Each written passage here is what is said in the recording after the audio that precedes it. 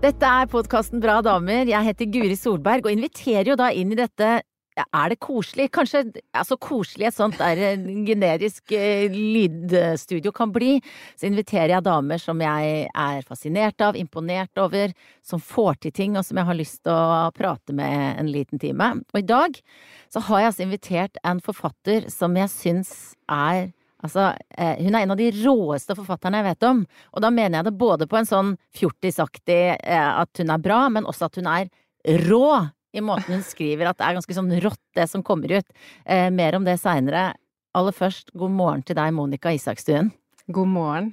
Ja, for det dette, nå vi møtes 9:00, hvor tidlig det for deg? Nå våknet jeg I Oslo, for jeg sov over hos en venninne.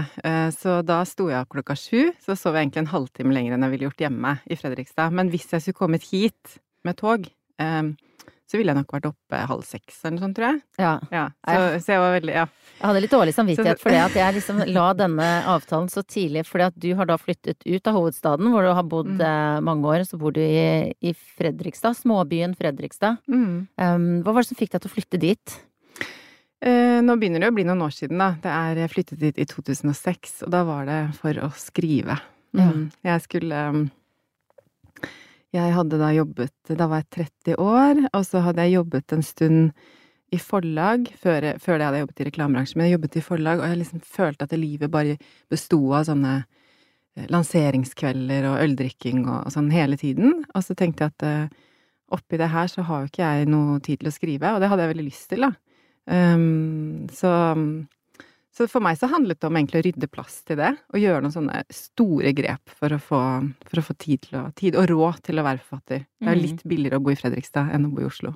Men likevel ganske modig å ta et så stort grep. Ofte så skjer jo de endringene naturlig, at man får for eksempel barn, eller får seg en jobb et annet sted eller noe sånt, men du på en måte gjorde det kom innifra? Ja, det kom innifra, og jeg flyttet jo, altså jeg rev jo opp på en måte... jeg hadde jo ingenting der. Jeg hadde jo ikke noe jobb. Jeg hadde ikke noe mann. Jeg hadde ikke noe barn. Jeg hadde ikke noe venner. Jeg hadde ingenting. Fikk skrevet mye da, eller? Jeg nok veldig glad I... Ja, etter hvert så fikk jeg det, men det var jo litt sånn sjokkartet I starten. Altså jeg tenkte, herregud, hva har jeg gjort? Og det var jo ikke alle vennene mine her heller som forstod det, men de forstod det nok på sikt da. Og så at jeg hadde godt av det, og at jeg fikk til det jeg ville. Men jeg nok litt sånn...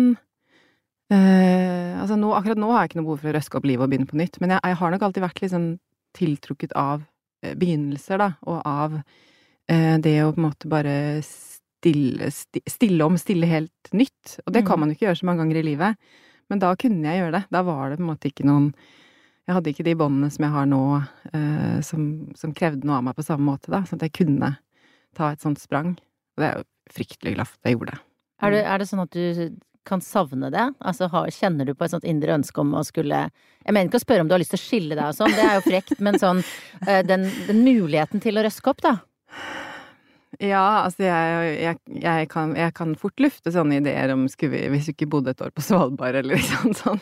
Men jeg var jo litt annerledes på en måte da jeg var 30 enn jeg nå, når jeg snart 45. Så jeg har vel kanskje også blitt litt sånn traustere da, I den forstand at jeg vet at det innebærer store forandringer, som kanskje ikke alle rundt meg vil tåle like godt.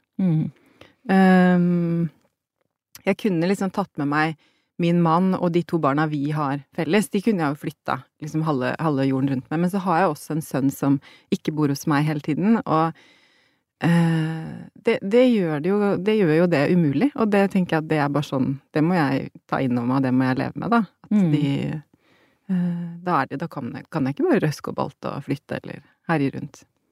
Men likevel, når jeg har liksom lest om deg, om hvordan du jobber når du skriver og sånn, så har jeg inntrykk av at du gjør av og til, om ikke røske opp alle da, du røsker opp deg selv og drar liksom på en liten hytte og skriver, for eksempel. Alltid... Nei, ikke hytte, det går ikke. Jeg drar til sånne leiligheter som ligger... Leiligheter, ja. Vi har en bitteliten hytte, sånn uten vann og nesten uten strøm, og nesten ikke plass til oss inni den. men den jeg er ganske mørkeredd, og ganske sånn ganske rik fantasi I mørket I skogen, sånn at jeg leier da en leilighet som ligger i det området vi har hytte i. Ja. Sånn at jeg føler at jeg på et sted som jeg kjenner veldig godt, og som ganske sånn, ikke sant? Det ikke noe å oppdage der, det ganske kjedelig å være, det ikke noe eksotisk. Men å bruke tid på å ligge og lure på om noen står utenfor døra med øks eller sånn, det orker jeg. Det har jeg på en måte ikke tid til da, når jeg skal skrive. Så derfor så reiser jeg bort, men jeg reiser til veldig sånne trygge steder da, når jeg reiser alene. Det må være utrolig sånn trygge, faste rammer rundt meg da. Og så tenker jeg, altså, jeg har jo en litt sånn romantisk forestilling av og til, så kan jeg tenke, skal jeg skrevet en bok da, eller? Men så vet jeg jo det at liksom, ja, altså folk opererer jo på forskjellige måter, sant? Men jeg tenker i det du setter deg ned, har reist til dette kjedelige stedet og skal skrive, så tenker jeg, herregud, da det jo fort at den liksom bare skrivesperra, prestasjonsangsten, altså når du liksom legger til rette for kreativitet, du ikke redd for at det da på en måte skal bli for mye? Jo, men derfor så gjør jeg det veldig sjelden. Altså, jeg kan aldri gjøre dette med mindre jeg vet at det på et sted i teksten og i arbeidet hvor jeg skal få gjort veldig mye, da. Den forrige boka som jeg skrev, Mine venner, den ble jo til egentlig gjennom to sånne ukes raptuser på fjellet i fjor høst. Var det i fjor? Ja, i fjor høst. Da hadde jeg veldig mye stoff. Jeg hadde liksom jobbet med det en stund, men jeg hadde ikke funnet formen, jeg hadde liksom ikke fått det der rushet som gjør at ting går litt fort, da. Men da hadde jeg begynt å ane hva jeg ville, og så tenkte jeg at nå trenger jeg 4-5 sånne dager, for jeg kan ikke være lenger enn det. Jeg ikke noe glad i jeg kan bli litt sånn rastløs og litt engstelig og litt sånn ensom av å være sånn uten rutiner, uten det vante rundt meg, da. Men samtidig det å ha muligheten til å skrive, spise altså drittmat, fordi jeg ikke orker å bruke tid på det, men bare skal skrive, og så kaster de meg noen egg eller sånn. Ja, noe sånn det gjør jeg bare når jeg vet at jeg skal få gjort masse. Og i den prosessen som du da, når du da liksom bare spyr ut denne fantastiske boka Mine venner, du da fylt med styrke og selvtillit gjennom prosessen, eller hvordan Nei, svaret nei. Nei.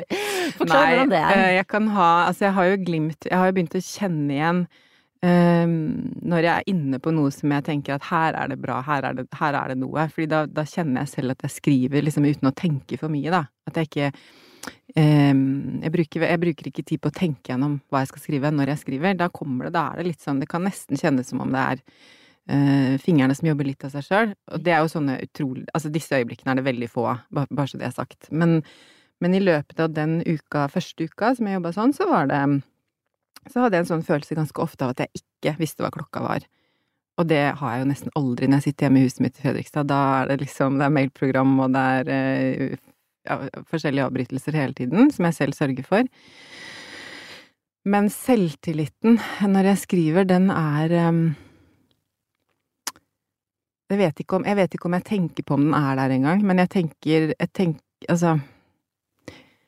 er ganske flink til å ikke tenke på omgivelsene, eller ikke tenke på at noen skal lese det når jeg skriver. Og så det på en måte redaktøren som etter hvert minner meg på at det skal ut, ikke sant? At det skal bli en bok, og som da begynner å snakke om, men da må vi kanskje gjøre sånn for at leseren skal henge med deg fra der til der, og så men jeg kan ikke sitte og altså det jeg var veldig nysgjerrig på da jeg hadde skrevet den første uken var, kommer de til å la det her passere som en roman, liksom? For dette lignet jo det jeg gjør når jeg skriver som dramatiker, da. Ja, her det, ikke sant, det replikker og kor og nesten dikt, altså det jo, altså det kunne jo vært rotet og usammenhengende, men det jo ikke det. Nei, jeg synes jo ikke det, men men jeg visste jo, og så har jeg jo på en måte den selvtilliten har jo kanskje kommet etter hvert da, at jeg tror ikke hvis jeg ser på min første roman, så ser jeg jo at jeg i mye større grad, og vet også, at jeg var mer opptatt av, ok, hvordan ser en roman ut, ikke sant? Og så leser man de romanene som finnes, og så lager man en sånn litt sånn handlingsdrevet ja, det kanskje vi kaller en litt mer konvensjonell roman, det enn det jeg driver med nå.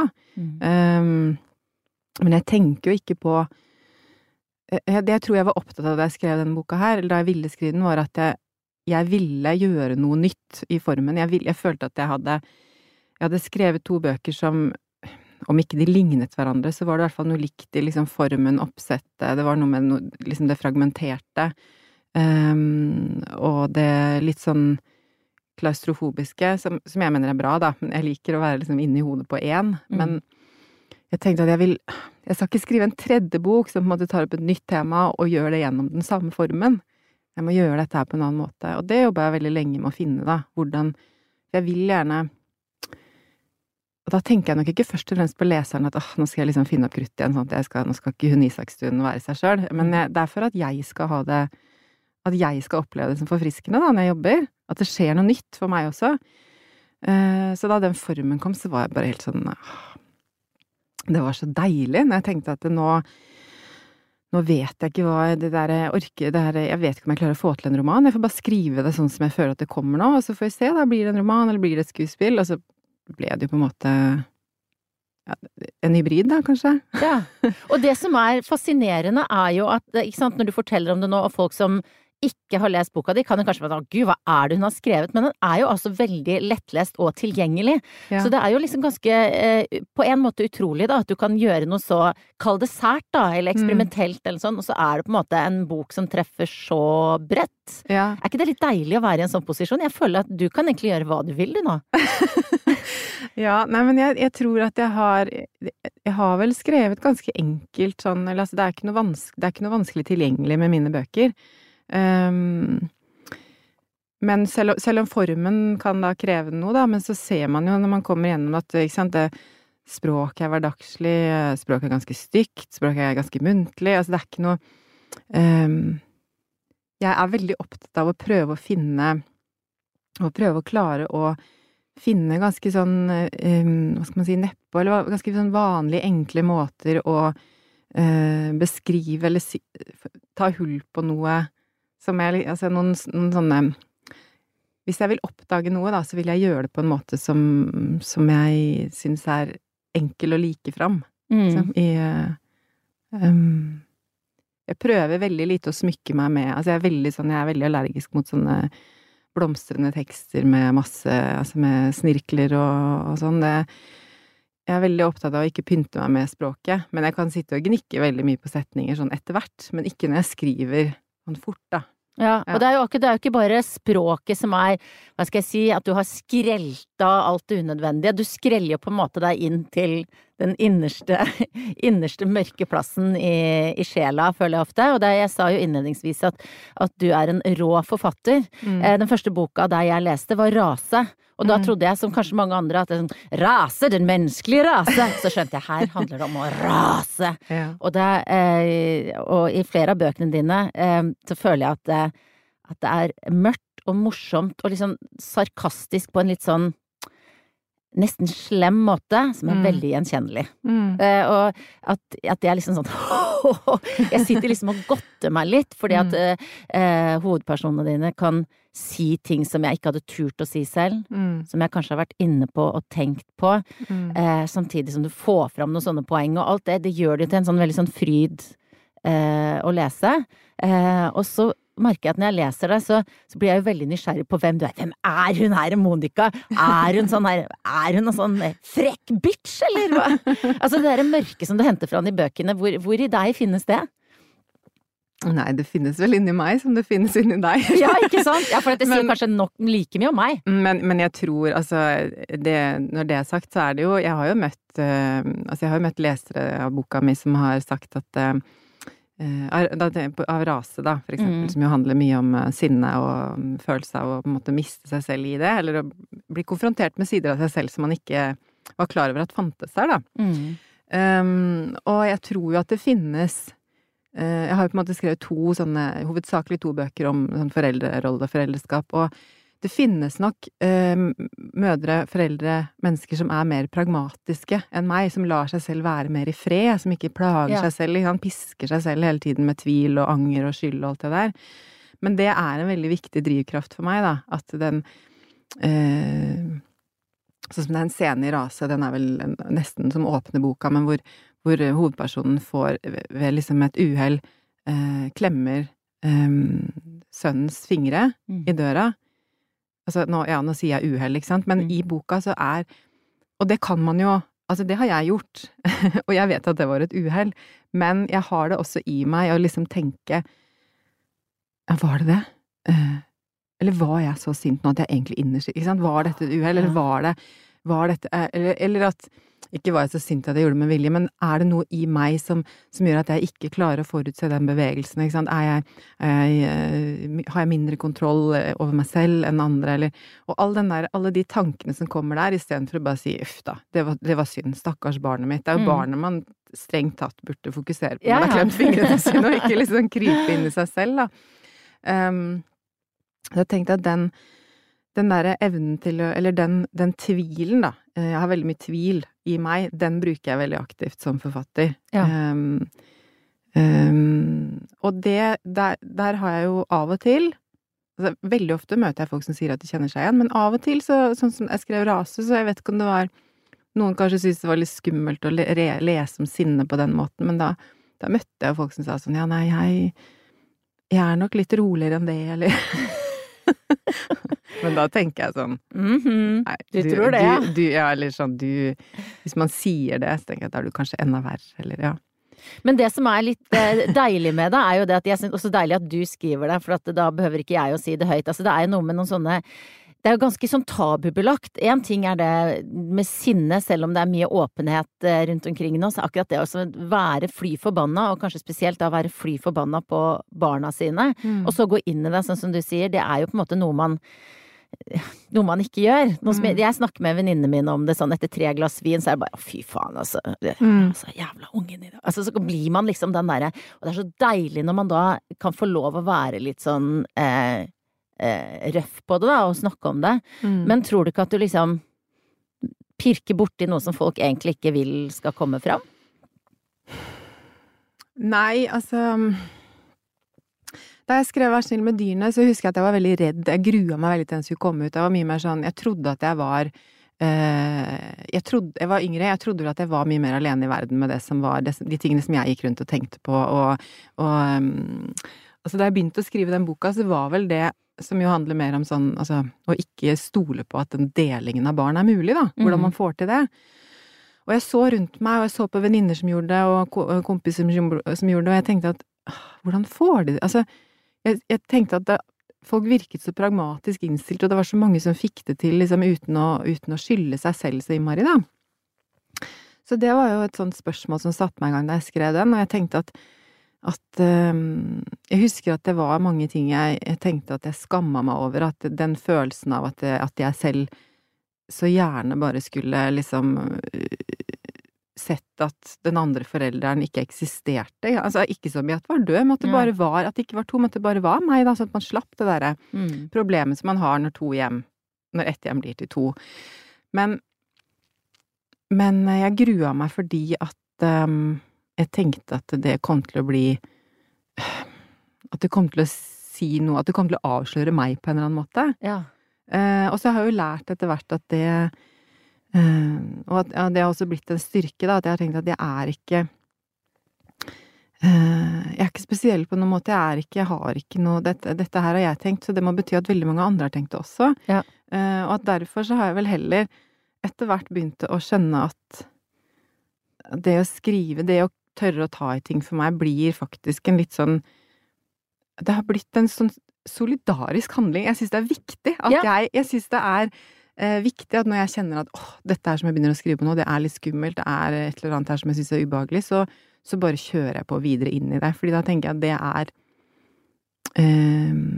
det kanskje en styrke jeg har som forfatter, at jeg gjør det, at jeg tør å gjøre det, at jeg ikke tenker så mye når jeg gjør det, og så får vi heller se da etterpå hva det ble, men at det føles mer og mer som en sånn forpliktelse når jeg skriver at jeg skal tørre det da. Ja, og jeg støtter deg veldig i det at det en solidarisk handling, for jeg setter jo da enormt stor pris på det, og det jo noe med det at de siste årene så har det vært veldig sånn at den ene uperfekte morgenen etter den andre står frem, men da det mer sånn jeg serverer Grandiosa, eller mine matpakker ikke perfekte. Ja. Altså det går ikke så veldig langt den uperfektheten da, men de gangene det har vært et tema her i podcasten, for eksempel en av de første podcastene jeg lagde var med Solveig Kloppen, og vi fant hverandre veldig på det der med, altså jeg hadde akkurat smelt døra til min da 5 år gamle datter, liksom sånn skikkelig skikkelig sånn pubertal smelling i døra, og hun bare begynte å fortelle hvordan hun kan liksom jakte sønnen sin når de er i en sånn diskusjon. Ja, men nå må du ta deg sammen!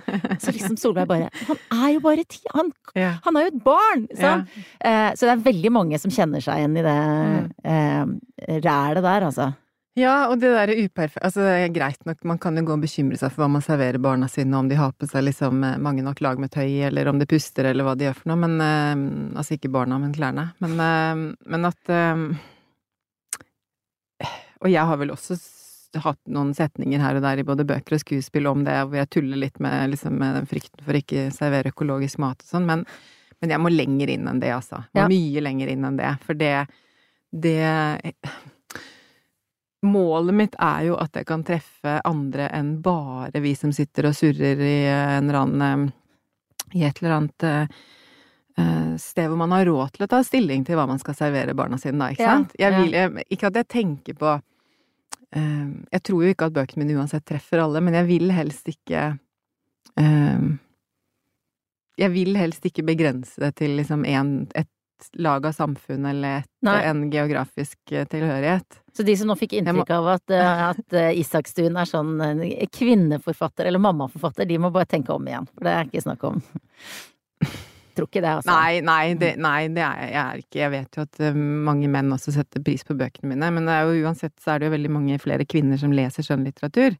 Det er det, men jeg tror også at altså, i forbindelse med den siste boka mi, da, Mine venner, så har det vel, der har jeg blitt stilt spørsmål noen ganger, at dette liksom, gjelder dette også alle menn, altså gjelder dette også med vennskap mellom menn, og den er jeg nok faktisk, altså jeg vet at den er underholdende, og at det er mange menn som har lest den og sånn, men jeg må nok bare si, jeg skal tillate meg å si at jeg tror det er noen ganske kvinnespesifikke erfaringer rundt vennskap i den boka. Ja, det kan nok hende. Men jeg tror at mye av det i den boka handler jo litt om det regnskapet som ikke går opp, og hvem skyld, ikke sant? Hvem har gjort hva for hvem, og hva, og det tror jeg er ganske universelt da. Altså det gjelder jo ikke bare vennskap, det gjelder jo, sånn går man jo og gnurer rundt i relasjonene sine i parforhold også, liksom. I hvert fall gjør jeg det. at det er jeg tror regnskap, hvis man jeg tror regnskap er vanskelig å komme unna da, selv om man ikke har det sånn present liksom forrest i hodet, så ligger det er nødt til å være en eller annen balanse i de relasjonene man er i. Ja, det er jo også det der med regnskap, en ting er vennskap, men også i kjæresteforhold, så er jo det liksom, det er jo litt sånn skummelt når man begynner sånn, hvem sin tur det er, og nå har jeg gjort sånn, og nå er det jeg som skal få lov til å reise på guttetur eller jentetur, eller sånn. Hvordan er du på dine relasjoner? Altså, holder dere regnskap hjemme hos dere? Nei, men jeg merker at jeg går veldig ofte og forteller hva jeg har gjort. Nå har jeg, ikke sant? Nå har jeg. Og det er utrolig sånn, det er så lite, liksom. Det er så ynkelig. Det er så for jeg har en mann som gjør jeg gjør veldig mye. Men jeg føler at jeg gjør ganske mye av det der litt sånn usynlige altså sånn, jeg har mye sånn logistikk, og så er han sånn som mange menn har blitt da, at de baker surdeigsbrød, og de liksom holder på med veldig sånn synlige handlinger om denne maten var god, ikke sant? Alt er sånn, det er noe som lages, det er et produkt som er i enden av det som han gjør. Klippe en hage, og han steller i hagen, han er veldig sånn, og blitt veldig handy mens vi har vært sammen, og det er liksom, jeg føler at han gir resultater da. Har han sånn sous vide-maskin også? Ja, det har jeg faktisk. Og du har det? Jeg har gitt han masse kjøkkenmaskiner opp igjennom. Vi har ikke plass til alle de kjøkkenmaskinene som vi har. Og de går jo også ut av liksom det er jo litt sånn nyhetens interesse, synes jeg. Vi har også en sånn frityr, sånn luftfrityr, altså, og vi har en sånn sopptørker. Og den bruker jo ikke så ofte, det er jeg som plukker sopp, og jeg plukker veldig lite sopp, for jeg kan ikke så mange sopper, rett og slett. Vi har ganske mange maskiner, ja. For jeg tenker det der med sous vide, det er for meg sånn selve bildet på, altså sånn, mannen som lager mat, det er liksom sånn, omtrent som grillen, sånn, jeg lager middag, se her, altså det er nærmest like før hornorkestret kommer inn, for at det er en sånn stor begivenhet, men da er det kanskje, og så er det kanskje kvinnen som går og rydder opp da, jeg snakker på vegne av en venn nå. Ja, nei, jeg rydder nok litt, men han ganske heldigvis ganske flink til å rydde også. Men det som jeg synes interessant, jo hvordan altså jeg hadde, og dette sier jeg uten snev av bitterhet, men en slags jeg hadde ikke tillatt meg å kjøpe så jævlig mange dingser for å lage mat, liksom. Nei. Det en sånn utstyrsgreie. Men jeg tenker over at jeg tror, men han har også i større grad liksom hobbyer, da. Altså hobby, det blir hobbyer. Jeg tror egentlig ikke, altså når jeg tenker meg om, jeg har ikke hobbyer? Jeg har ikke noe hobbyer. Men du løper? Jeg løper, det gjør jeg. Men det ser jeg på som, jo det jo på en måte kanskje en slags hobby, da. Men det jo noe jeg mer ser på som en nødvendighet i løpet av dagen. Nesten, altså jeg løper jo ikke hver dag, men nesten hver dag. Yes. Nesten hver dag. En liten tur, trenger ikke å være lang. Men det mer en sånn mental, altså det løsner ofte veldig i hodet mitt når jeg løper. Det bra for meg på alle måter. Men hobbyer, altså jeg skriver og leser. Men bare dvele litt ved den løpinga. Du da en løper som bare legger ut på tur alene, eller har du musikk på øret? Du sånn Strava som registrerer, eller du en fri løper? Det første. Ja, nettopp. Jeg liker ikke å løpe sammen. Jeg har aldri likt å trene sammen noen, egentlig. Det hender jeg blir med mannen min på at vi løper sammen, og det synes han veldig koselig, og jeg synes det sånn passe. Så han blir veldig glad, liksom, når jeg sier at jeg kan bli med på tur. Nei, jeg har veldig sånn faste runder som jeg tar, og som egentlig så lei. Altså jeg har 3-4 forskjellige runder som jeg tar, og de går jo i samme område, og jeg egentlig ganske lei av dem. Men så når jeg løper med han, så det fordi jeg har blitt så lei av dem at jeg da vil være med han på litt mer sånn løping i skogen, som jo kjempedeilig. Men det kan ikke jeg, det orker jeg liksom ikke å gjøre selv. Jeg registrerer ingenting, det kan ikke falle meg inn å åpne Strava-greiene. Det virkelig ikke et område i livet hvor jeg har lyst til å være synlig eller delta i noe fellesskap, eller jeg har en sånn pulsklokke som jeg tar på meg når jeg løper, men den jo liksom slutta, altså det var veldig gøy i starten å kunne få sånne liksom premier for rekorder, men nå får jeg jo ingen premie lenger, for jeg klarer ikke å løpe noe fortere. Og jeg løper ikke, altså det først nå har jeg begynt å snakke om å løpe, men jeg tenker jo at det liksom en morsom, altså jeg jogger, jeg løper ikke veldig fort. Jeg løper kanskje 7-8 kilometer til vanlig, og så av og til så løper jeg 10-14 liksom. Men hvis jeg løper 7-8 kilometer, så det, da har jeg tid til å løpe, og så har jeg tid til å dusje, og så jeg på en måte ferdig igjen. Ja, og så skriver du videre. Nei, jeg løper ofte etter lunsj en eller annen gang, og så hender det at jeg kommer på ting, og så skriver jeg det ned på telefonen, eller i en notatblokk, eller sånn. Men da kan det være at jeg i hvert fall har løst et problem, eller fått noen ideer da, som jeg har lyst til å skrive ned. Men når du da skriver ned noe, hva det da? Liksom, skrive en bok om vennskap, eller det sånn, kanskje hun rett og slett skal drømme om å drepe venninne? Altså, hvor konkret de ideene du kommer på? I går så kom jeg på en idé, og det var jeg tenkte på at jeg skulle inn hit, at jeg skulle til Oslo, at jeg skulle besøke min liksom venninne som veldig sånn, som alltid skal vise meg den nyeste restauranten og sånn, og som helt sånn ja. Og så tenkte jeg på at Oslo, at hver gang jeg nå kommer inn til Oslo, føler meg mer og mer som en sånn slags sånn, jeg føler meg litt sånn provinsiell, eller litt bonde. Så tenker jeg at det noe selvfølgelig. Det noe selvfølgelig med byen. Det skrev jeg skrev byen selvfølgelig, skrev jeg. Det var en veldig, det mening, det en setning som ingen andre da ville fått noe ut av, tenker jeg. Men for meg så rommet det noe som jeg har lyst til å skrive noe om, da. Ja. Og interessant, og så det jo da på en måte en sånn hemmelighet, altså sånn som bare du kan deschiffrere da, fordi det en sånn beskjed til deg selv. Ja, for meg så handlet det om, og så fikk jeg bekreftet det da jeg kom da inn i går, og så gikk jeg av toget, og så gikk jeg bort på liksom Deichman, Bjørvik, og der har jeg bare vært 2 ganger, for jeg har vært der når jeg har opptrådt, og så har jeg vært innom og kikket en gang.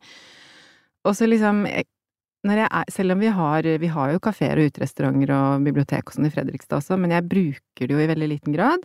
Og det kan ikke sammenlignes med tilbudet som her, selvfølgelig, jeg vet jo det, men allikevel så blir jeg litt sånn slått av nå, nede i Oslo-bukta, som jeg nå lærte i går da at det het, av min venninne, så føler jeg at jeg går rundt og er litt sånn storøyd og tenker at folk beveger seg med en sånn selvfølgelighet, da, en verdensvanthet i byen som jeg ikke har lenger i Oslo. Ja. Selv om Oslo er jo, altså det er jo egentlig en ganske liten by det også, men jeg følte meg plutselig litt sånn utenfor, ikke på noen dårlig måte, men sånn, nå er det jammen lenge siden jeg var hjemme i Oslo, liksom. Men da setter det deg i en posisjon til at du lettere kanskje kan skrive om det da, hvis du ser det litt utenifra. Ja, og dette er ikke noe jeg kommer til å skrive mye om, men det kan være en liten betraktning som en karakter gjør seg. Ja, så det var mer, men jeg tenkte at dette var, at for meg så var det en setning som, altså det var noe som satte ord på, noe som jeg har tenkt på ubevisst da, og som jeg bare måtte feste til, ikke papiret, men telefonen, sånn at jeg har det der. Så har jeg tenkt det, og så får jeg se en gang hva jeg vil gjøre med det. Og det er jo, ikke sant, nå har du jo godt etablert som forfatter og dramatiker og skrevet en helt masse, det er liksom ikke noe tvil om at det er det du gjør, du er forfatter, sant? Men har den skrivinga, hvor lenge har den vært en selvfølgelighet for deg? Den når du sier, ikke sant, nå er det selvfølgelig, nå er jeg forfatter, men i fjor da pandemien kom, så tenkte jeg at jeg kanskje burde bli sykepleier i stedet, at det ville gi mening. Så det jeg tror veldig mange kanskje tenkte det i mars-april i fjor, at nå må jeg bare, vet ikke, det var litt sånn sjokk. Jeg håper jo og tror at jeg kan fortsette å være forfatter så lenge jeg lever. Men jeg tar det på ingen måte som noe selvfølge. Jeg tenker at jeg kan, altså på et eller annet tidspunkt så jeg vet ikke om jeg mister inspirasjon er riktig ord, for jeg føler aldri at det liksom er noe sånn at jeg er en forfatter som skriver, at jeg går ut og så henter jeg inspirasjon. Altså jeg skriver i mye større grad innenfra, altså ut, og så fyller jeg på underveis, liksom, men jeg er hele tiden litt sånn engstelig for at jeg skal miste det, at det skal forsvinne. Så jeg tror at det også gjør det har nok også gjort meg ganske, ikke sant, jeg har kolleger som kan si sånn, jeg tror ikke de mener det stygt, men noen ganger så kan man snakke om at hun er så produktiv. Ja. Jeg tar ikke det som et Jeg er veldig stolt av at jeg har gjort ganske mye og jobber ganske fort, men jeg tror ikke alltid folk mener det som at det nødvendigvis er en fordel, da, ikke sant? Ok, for du skal sitte og lide litt. Kanskje jobbe i 6 år med en roman, jeg vet ikke, men jeg hadde ikke fått til det, da. Jeg må ha et tempo, og det har også noe med at da hadde ikke jeg turt å være, altså jeg må føle at jeg kan klare meg, da, at jeg er i kontakt med å skrive på den måten. Og jeg er stolt av, jeg har vært flink til å klare meg, stipend er ingen selvfølge for meg, jeg har ikke hatt det i mange år, men derfor så har jeg vel også kanskje vent meg til at jeg må ha et visst tempo, da. Eller jeg har et visst tempo, tror jeg, men sånn som nå den høsten her, så har jeg tenkt sånn, jeg sa til mannen min i sommer at til høsten så skal jeg liksom endelig, nå skal jeg bruke litt tid, nå skal jeg unne meg og lese litt, og jeg skal ikke jobbe så fort, jeg skal utsette den fristen til det teatret som jeg skal skrive for og sånn. Men jeg får det ikke til. Hva er det som bremser deg da? Jeg tror nok ennå ikke at jeg helt har vent meg til at jeg ikke har en jobb som liksom, altså, og det blir jeg minnet på hver gang, altså moren min for eksempel kan ringe meg og spørre sånn, nå er du hjemme i dag? Ja. ja, jeg er hjemme, jeg jobber hjemme. Ikke sant? Jeg har jo et eget rom i huset, men jeg er hjemme. Ja. At jeg har noe veldig sånn, at når det kommer til jobbing så har jeg noe veldig sånn protestantisk i ryggraden da, som gjør at jeg tenker ikke at jeg jobber hvis ikke jeg sitter og skriver. Jeg jobber veldig hardt med det, altså, å komme meg løs fra det, og det hender at jeg setter meg ned i løpet av en dag og leser litt i en bok i stedet, for hver gang jeg gjør det, så lærer jeg jo et eller annet som forfatter, jeg blir bedre av det. Men det er akkurat som at jeg må få de der bokstavene ned på arket, hvis ikke så gjør jeg ikke jobben min. Men nettopp fordi jeg tenker sånn, så det er kanskje det som gjør at det kommer såpass mye av da, og så er mye av det dritt, og jeg må sile ut masse, men jeg produserer jevnlig ganske mye tekst, og på et eller annet tidspunkt så finner jeg noe i det. Ja. Og jeg kjenner meg igjen i den der protestantiske, altså både innenifra liksom at, gud, i dag har jeg jo egentlig ikke gjort noen ting, og også utenifra, ikke sant, sånn som mammaen din, og jeg tror jo ofte at det er liksom ikke at folk er bekymret eller irritert over at du går hjemme og soser, men det er liksom, jeg opplever at utenomverdenen har et veldig sånn behov for å sette, ok, er du på kontoret eller er du hjemme? Hvor er du nå, spør min mamma. Sitter du på kjøkkenbordet nå?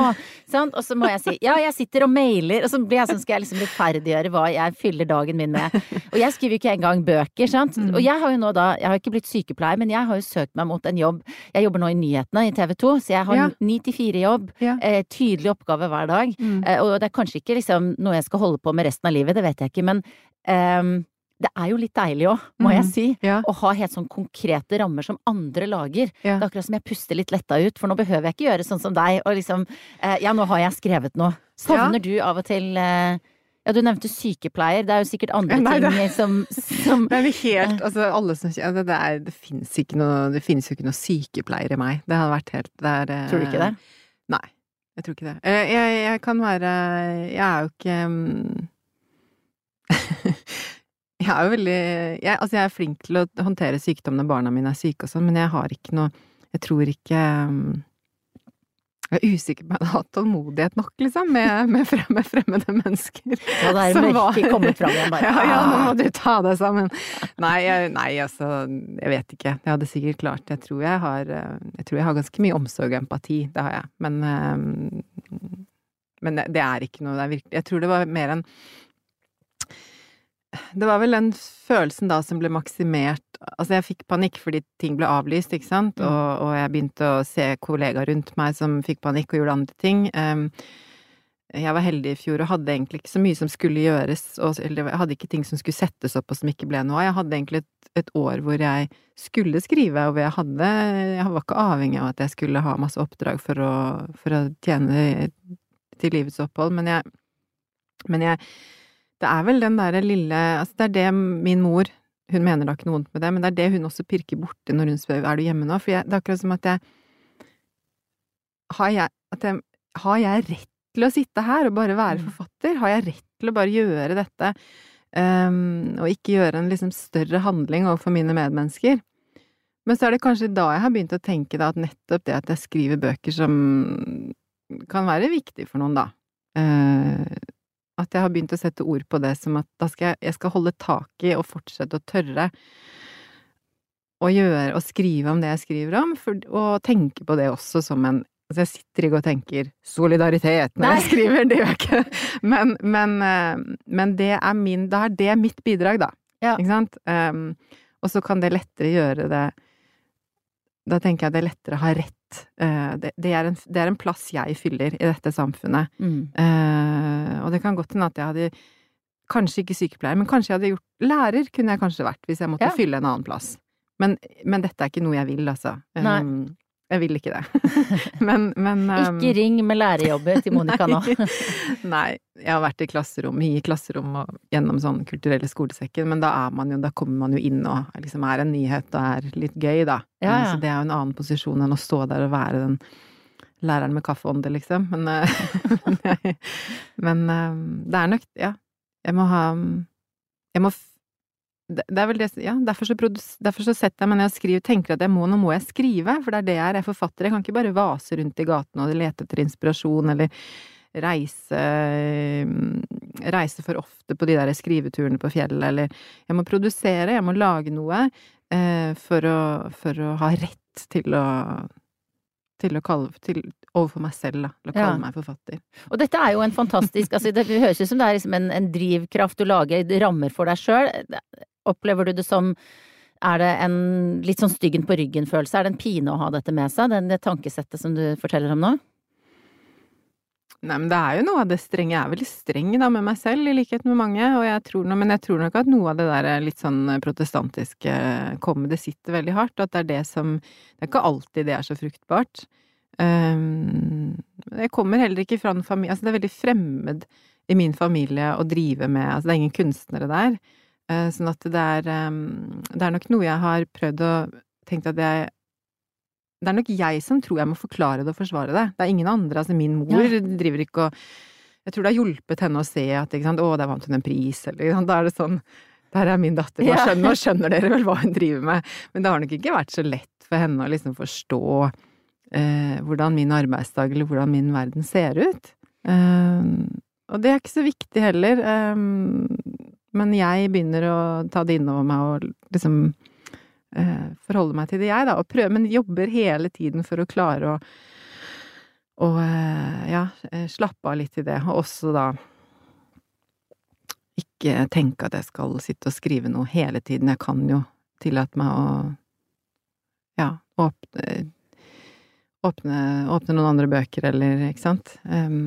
Og på vegne av dine lesere, vi jo på en måte også dine sjefer da, på et vis, og jeg gir deg herved tillatelse til det. Bare les litt unna, bare lover å skrive noe mer.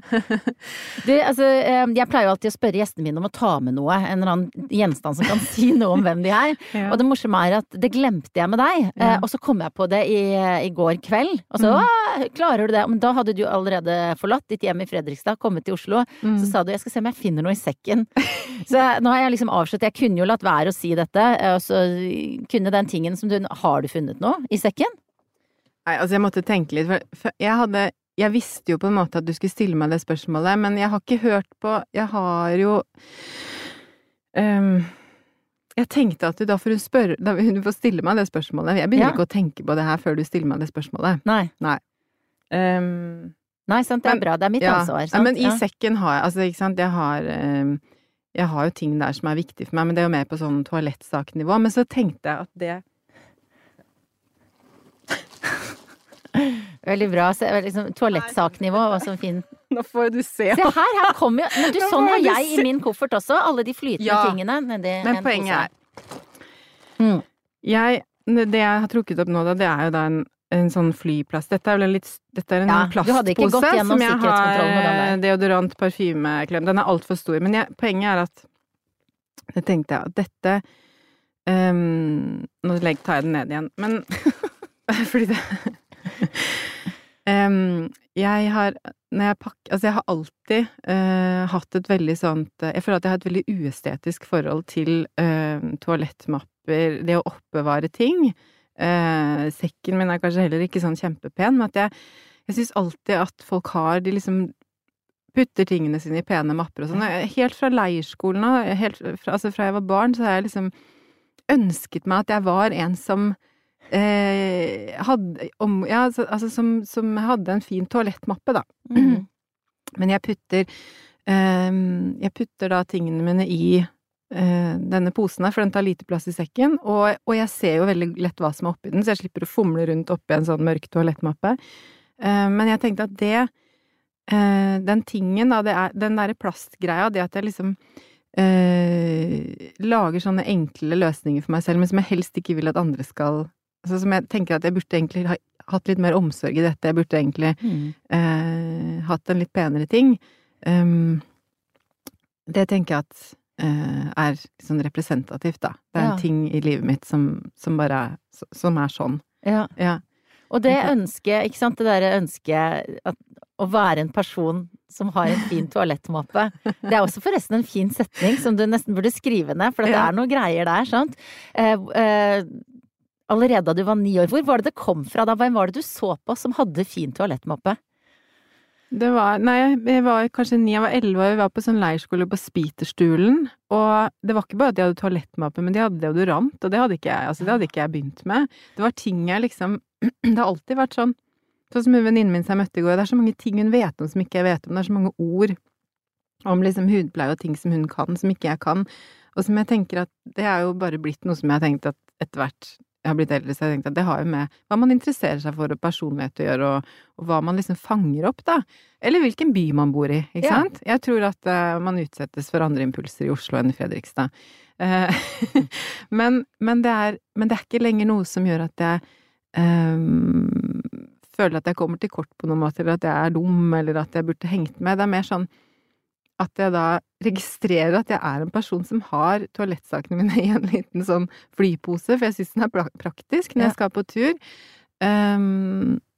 At jeg tenker at det jo morsomt at jeg har holdt på så mye før i livet med å stusse over at andre gjør det bedre og penere, Mens jeg liksom hun litt sånn jeg vet ikke, altså pappa gikk rundt med lommeboka si i en pose alltid, en polpose til og med, uten at det skal, men jeg tror det var et praktisk format på de posene. Så det var nøkler, båtnøkkel og lommebok i en pose. Det vet ikke, jeg arvet noen sånne greier derfra. Ja. Ja, som sagt, jeg også har en sånn, og så har jeg en sånn slafsete gammel toalettmappe som har gått i stykker, men at jeg lukker glidelåsen på midten, og så er den åpen på begge sider, og så tenker jeg, det får holde. Så ja, men det, ikke sant, hvordan jeg kan kjenne meg igjen på både på det helt konkrete, men jeg forstår også hvordan dette kan ja, man kan overføre det på mange ting da, den der plastikkposen. Ja, og jeg tenker, det handler, for meg så handler det jo litt, jeg kan fortsatt tenke at jeg burde ha det, hvorfor kan jeg ikke begynne å bry meg litt mer om å male den veggen hjemme eller gjøre, altså jeg er veldig lite opptatt av interiør og sånne ting også, egentlig. Jeg var det nok mye mer før, men det er akkurat som jeg ikke har helt overskuddet til å, det handler om hvor jeg plasserer overskuddet mitt, og jeg mener jo ikke at de som bryr seg om den toalettmappa, eller de som maler den veggen, at det er noe feil, at det er noe overfladisk, men det er bare at jeg er i hvert fall ikke så misunnelig på det lenger, eller jeg føler meg ikke så det er bare en observasjon jeg har gjort meg, at sånn, det er vel sånn da. Men da er det jo litt interessant å gå videre på de neste sånn 3 kjappe spørsmålene, for vi holder oss litt sånn i estetikkens verden og sånn. Hvor lang tid brukte du på å finne ut hva du skulle ha på deg i dag? Ikke noe tid, for jeg har på meg det jeg hadde på meg i går. Og det er jo da en så utrolig sånn blå fløyelsjakke med en paljettpappegøye.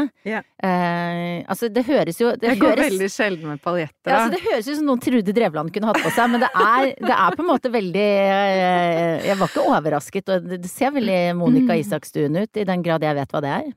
Ja, nei, jeg vet ikke. Under har jeg en grå t-skjorte, og så har jeg en svart bukse. Døtrene mine på 7 år, de var helt sånn ja. Den var fin, for jeg har den på meg veldig sjelden. Men, og det var nok litt fordi jeg skulle ut og spise med min venninne og sånn i går, da. Men, men jeg har byttet sokker og truse, det har jeg. Men ellers så er det Men hvor mye plass tar den delen? Altså det å finne klær, er du forfengelig? Både ja og nei. Jeg er veldig, veldig glad i klær, og kjøper klær. Kjøper mye klær på nett. Sitter og fyller opp handlevognen og drar igjen. Men jeg bor, sånn som nå begynner høsten å sette inn. Jeg bor i et gammelt sånn steinhus, hvor det er ganske kaldt. Og hele vinteren så går jeg egentlig rundt hjemme i sånn ullundertøy. Og da men så kompenserer jeg veldig hvis jeg er for eksempel ute på oppdrag eller ute på, altså jeg er veldig glad i å pynte meg. Og jeg har, ikke sant, jeg har jo sett mange forfattere, altså, eller mange forfatterkolleger, mange som, hvis de skal på en scene, så tar de allikevel på seg joggesko eller sånn. Der er ikke jeg. Da må jeg liksom, det har jeg begynt å tillate meg at jeg kan pynte meg litt, da jeg kan tørre å liksom vise at dette synes jeg er litt stas. Nå gjør jeg meg litt pen. Så det, ja, jeg er forfengelig, men ikke i hverdagen i det hele tatt. Nei. Det er fint med litt kontraster fra ullundertøyet. Når du sitter der hjemme og jobber, eller leser, som også har jobbet. Hva spiste du til frokost i dag? Jeg spiste havregrøt som mannen til venninnen min hadde lagd til familien sin. Så jeg var liksom vitne til en annens familie sitt morgenstyr, mens jeg satt og drakk kaffe og fulgte med på det. Klarte du da bare å liksom lene deg tilbake og ikke ta noe ansvar i denne familien du var på besøk hos? Ja, til slutt så hjalp jeg til, uten at de har sett det da, jeg håper de ser det når de kommer tilbake, at jeg har ryddet av liksom de havregrøttallerkenene på bordet. Det synes jeg, det skal jeg tillate meg å gjøre. Den perfekte gjest. Hva serverer du hjemme da, når det er dine barn? De får, for tiden, de er litt sånn opptatt av forskjellige frokostblandinger og sånn. De får jo bare sånne kjedelige ting da, sånn Vitabix eller havregryn. Det er bra. Det går veldig mye i det der surdeigsbrød da, som mannen min baker. Ja. Og som datteren min, særlig den ene, synes det er veldig harde skorper. Ja. Ja. Men det er sikkert godt. Det er veldig godt, men det er harde skorper. Det er vanskelig å skjære gjennom også. Apropos brødbakeren, når hadde du sex sist? Det synes jeg er så skrekkelig at du spør om det. Ja, det er det. Og jeg skammer meg hver gang jeg, ikke sant? Første gang jeg hørte en episode, så tenkte jeg, dette sikkert noen spurte den gjesten fordi det var et eller annet sånn spesielt med henne. Ja. Men så skjønte jeg, spør alle om det? Jeg spurte Erna Solberg om det Ja, også. du vet hva den har jeg ikke hørt på henne, men hva skjedde da? Hun turnerte det veldig bra, fordi at hun sa at, og det ble jo veldig bra, for hun sa, vet du hva, jeg tror det noen bilder det norske folk ikke vil ha i hodet. Og i det hun sier det, så skjer jo akkurat det. Så hun svarte helt fint, og så det jo Jo, men poenget er at det jo akkurat det som, altså jeg hørte jo på en som sa i går, og da, det jo dødskult det, at hun, men det, ikke sant, i det du stiller meg det spørsmålet, når vi sitter og snakket om noe helt annet, så plutselig skal man inn i liksom, i sexlivet. Skal folk se for seg meg nakne? Nei, det... Vi lar det ligge, Monica, det helt i orden. Så slipper jeg å svare på det også. Ja. Et mye mer interessant spørsmål som jeg også pleier å stille til gjestene mine, som på tampen for jeg har jo invitert deg hit fordi jeg mener du en bra dame. De finnes jo i mange forskjellige former. Hvordan vil du definere en bra dame? Det så mange, men det jo så mange, og de så forskjellige, men jeg tror jeg har en forkjærlighet for damer som på en eller annen måte litt sånn lite forutinntatt. Ja. Det og jeg har hatt perioder i livet før hvor jeg selv har vært veldig, som hun bruker mye tid på sarkasme og liksom har ganske sånne låste forestillinger av hvordan andre eller hvordan de framstår ut fra liksom en liten, det man ser en liten flik av mennesker. Så jeg tror jeg setter veldig pris på og har lært mye selv av mennesker som har en sånn åpen innstilling, og en varme da kanskje, for verden rundt seg. Det synes jeg bra. Det skal ikke mer til enn det. Da synes jeg en bra dame. Men det nok det. Men kan du bli tilsvarende provosert av det motsatte? Altså av forutinntatte kynikere som... Jeg blir kjempeprovosert av det. Ja. Jeg blir sint. Ja, jeg også. For før så kunne jeg jo, hvis jeg traff sånne folk som gjerne da utenifra da veldig kule, og du på en måte har lyst til å bli likt av dem, så kunne jeg sette i gang et voldsomt maskineri for å prøve å komme innenfor og bli likt av denne personen. Men nå, som deg, så blir jeg bare sånn, nei, nå må du faen meg gi det. Ta oss og løsne opp. Ja, og man blir så, man vet så lite om hverandre da, tenker jeg, sånn at det ingen som har rett til å gå rundt i verden og tenke at man vet noe særlig om noen andre enn seg selv, egentlig. Og det, så jeg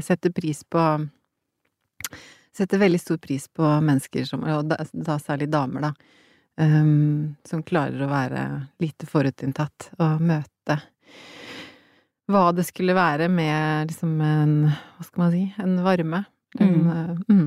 Vi lar det være en oppfordring til alle de som hører på denne podcasten. Tusen takk for at du kom, Monica Isakstuen. Takk.